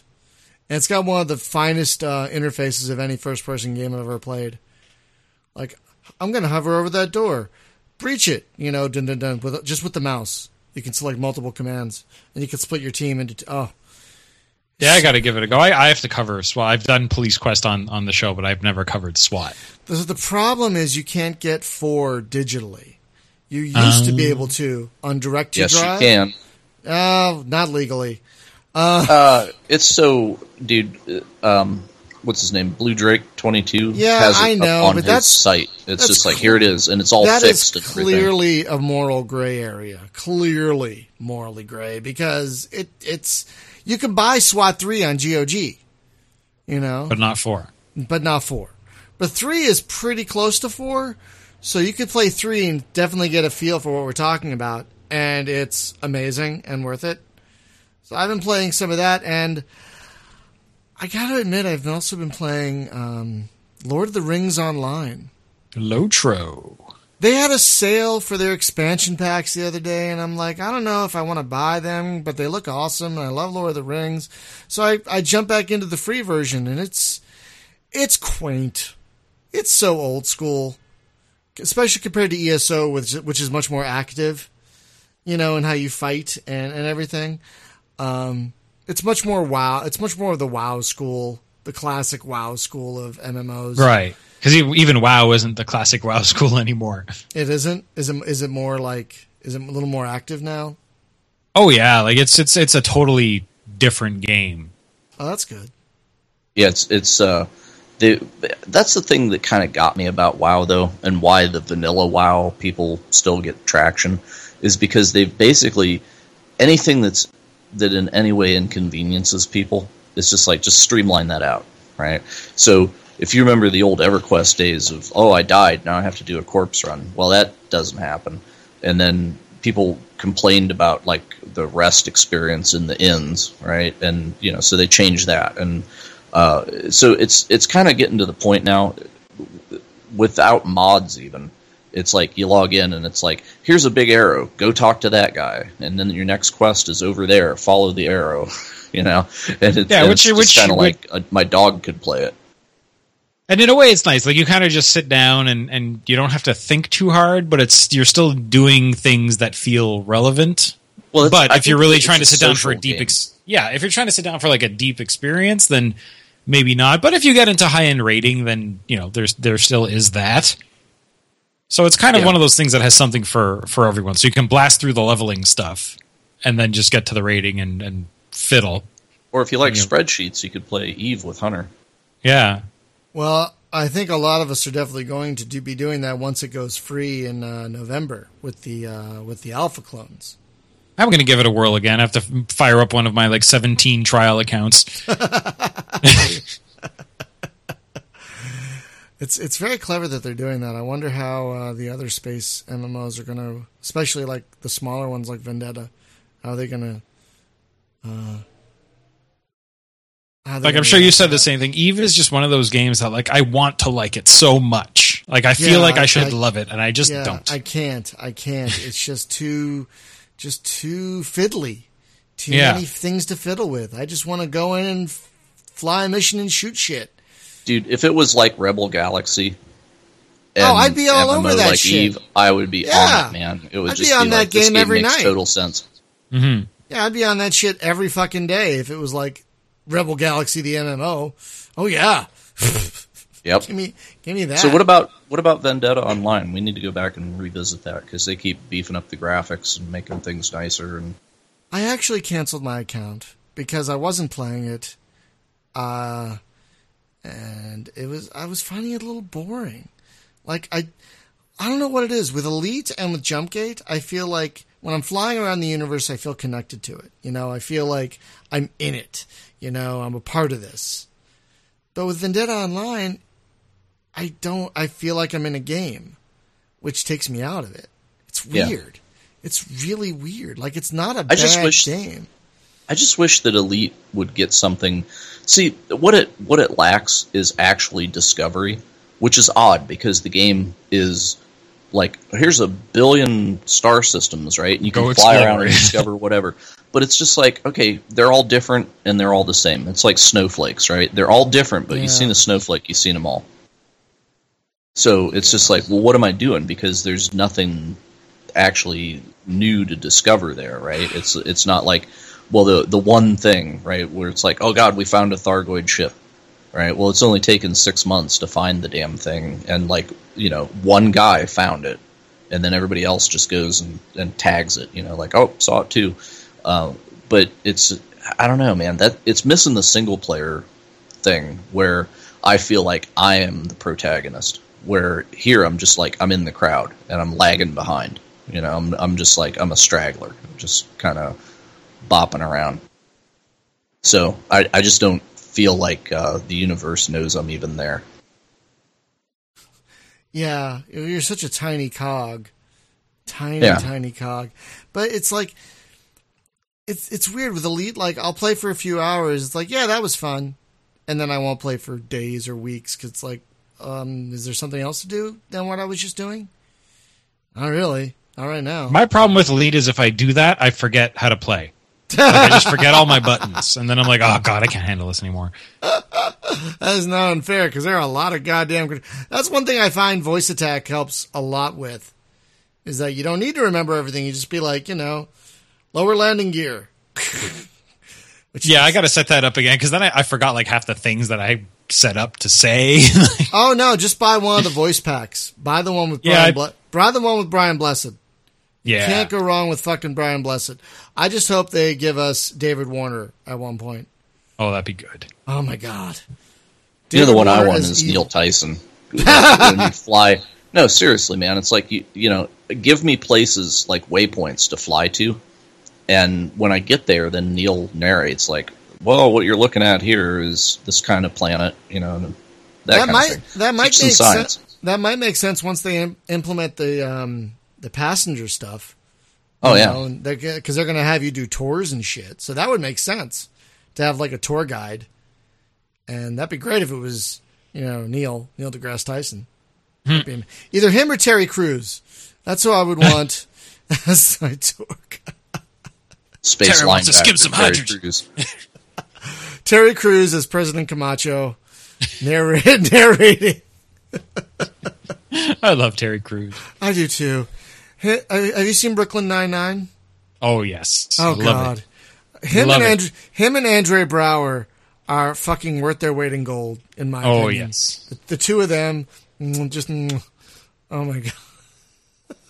And I also want Terry Crews's gaming machine with the oh my god, with the 1080s and SLI. Oh my god, folks! Yeah, Terry Crews is I don't know if he's a new PC gaming enthusiast, but he says he is. He recently released some videos with his son where they built a computer together. That man is all in. It's impressive how in. Yes, he is, but it's also fucking adorable. It's great. I love his videos and yeah, he's great. I want that monitor too. He's got that we've known all along, you know. What's that? So it's like, welcome to the club, Terry. You're now one of us. we aspired to be like you, but suddenly you're like me, and maybe that's better. And that's okay. I couldn't meet you on your playing field, but you met me on mine. Wasn't he also the office linebacker in those commercials back in the day? Yeah. Oh, I love those so much.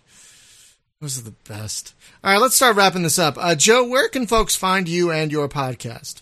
So you can find the Upper Memory Block podcast at umbcast.com and, you know, all those other places. Search for Upper Memory Block podcast on Facebook and UMB Show on Twitter. And I put up a Final Unity video, a little bit about an hour of that play, hoping to get another part up before I put up the show on the YouTube channel, Upper Memory Block. Just search for that and you'll find it all. And I'm trying to figure out what I'm going to do after Final Unity, but yeah, we'll see. 90 some odd episodes to check out. Aren't you gonna have a baby? Yeah, at the end of October. Hopefully, I'm trying to figure out. I have a couple of listeners that have provided me with some of their own shows. I asked people to do a show about a game that they like. So why don't you raise your kid as if it was the 70s again, right? And just kind of time warp them, like. The first year of their life, they see nothing but like afros, bell bottoms, Soul Train on TV, and then you give them an Atari 2600 when they turn 2, and that'll be perfect. You just speed run them up through the 80s. I know someone who did that. Actually, they started them off with like a Pong machine when they were like 4. And yeah, did they raise them like in a bomb shelter, and then when they got out, see, that's they still the thing. No, they did. No, they didn't. They gave them a new machine like every 6 months. Oh. So it's just like the speed run. There was a movie where, like the Truman Show or something. No, it was these people like in the '60s. They went down in a bomb shelter, and then or in the '50s rather, and then they came out, you know, and it was like modern day. Blast from the Past. Still in the '50s, yeah. Blast from the Past with Brendan Fraser and Christopher Walken. Yes, that's it. Great movie. But I'm biased. I love Christopher Walken in just about anything. Yep. Even Privateer 2. Well, that's the thing about Privateer 2. It has such an amazing cast. Amazing cast. I mean, not only Walken, you got John Hurt, Jürgen Prochnow, fucking, oh god, Clive Owen, fucking everyone's in that movie. A movie, yeah. It should have just been, well, it wasn't even a very good movie. No, it wasn't. If you folks, you can go watch Privateer 2 as a movie on YouTube. It's like 2 hours long, and it's terrible. Because the story is fucking ridiculous. Well, you know, Anyway. yeah, just go on YouTube and just watch the story. You don't even need to play the game. Don't play the game. Don't play the game is not it's worth the anything. worst. The worst. Oh my god! Part of me wants. And if you want to see the gameplay, just go watch Brian playing it because it's hilarious. Yeah, but you can't watch me play it drunk because I hid that video. I blacked out, man. I blacked out playing that. Well, I guess count yourself lucky. So much tequila. Yeah, I don't remember it. It was great. That's the way you should play Privateer 2. Best Privateer 2 session ever. That's right. So, folks, next week on the show, we are going to talk. We're going to kind of keep with the classic theme. We're going to bring on Trevor Sorensen. He created the Starfleet games from the mid and late 80s. You might remember Starfleet 1. Starfleet 1, The Battle Begins, I think it was called. And then Starfleet 2, Corellian Commander, which was like super ambitious for its day, like with planetary invasions and stuff. Those games are crazy, and they're awesome. And we're going to be talking to him next week. This week on Thursday, for our Thursday night gaming, we're going to take a break from space gaming because our good friend Spasticus specifically requested we play How to Survive 2. And, you know, he's a good guy. He's with us in almost all our streams. So I couldn't say no. So that's what we're going to play on Thursday. And I apologize that last week's podcast has not been put up yet. I've been so freaking busy with 2 parties and lots of work and stuff that, yeah, no time. But I'll get that up probably around the same time this one goes up. So thank you, everyone, for listening. Joe, it's always a pleasure to have you on. It's always a pleasure to be on. And we'll have to think of another excuse to bring you back. We'll have another show about TIE Fighter. I'll finally pass that one goddamn mission. And then we'll talk about TIE Fighter again. Just one show about TIE Fighter. Actually, we should do a show about the X-Wing series. Just in general, yeah. Just the series. But we have to have Hunter on so we can talk about Ace. Yeah. How do you feel about that, Jim, if we did a show about the X-Wing, just the X-Wing series? Great news, Ace. Sure. I gotta play that game again because I remember enjoying it, but I haven't played it since it first came out. I enjoyed it once you got to the Rebel stuff, but the family stuff, I wanted to kill myself. Yeah. Oh my! I remember it being very pretty for its day. That's not inaccurate for its day. Anyway, so folks, thank you so much for listening and watching. Remember to visit me on SpaceGameJunkie.com, Twitter.com/SpaceGameJunkie, and don't forget to check out the Patreon, Patreon.com/SpaceGameJunkie. A little bit more money, and I will start broadcasting my goddamn face out there with cameras and everything. So just I donate you. How much do we have to pay against that? So can it be like one camp is trying to buy you on and one camp is trying to... It's a bidding war for my face. Yeah, so it's just like it's a fight of dollars, right? And just watch it climb higher and higher. Just be an auction. Just make it an auction for us. Sweet. Well, folks, thank you so much for listening and watching, and we'll see you next time. Good night. Bye. Let's have some music in here, Boiler. Sure thing.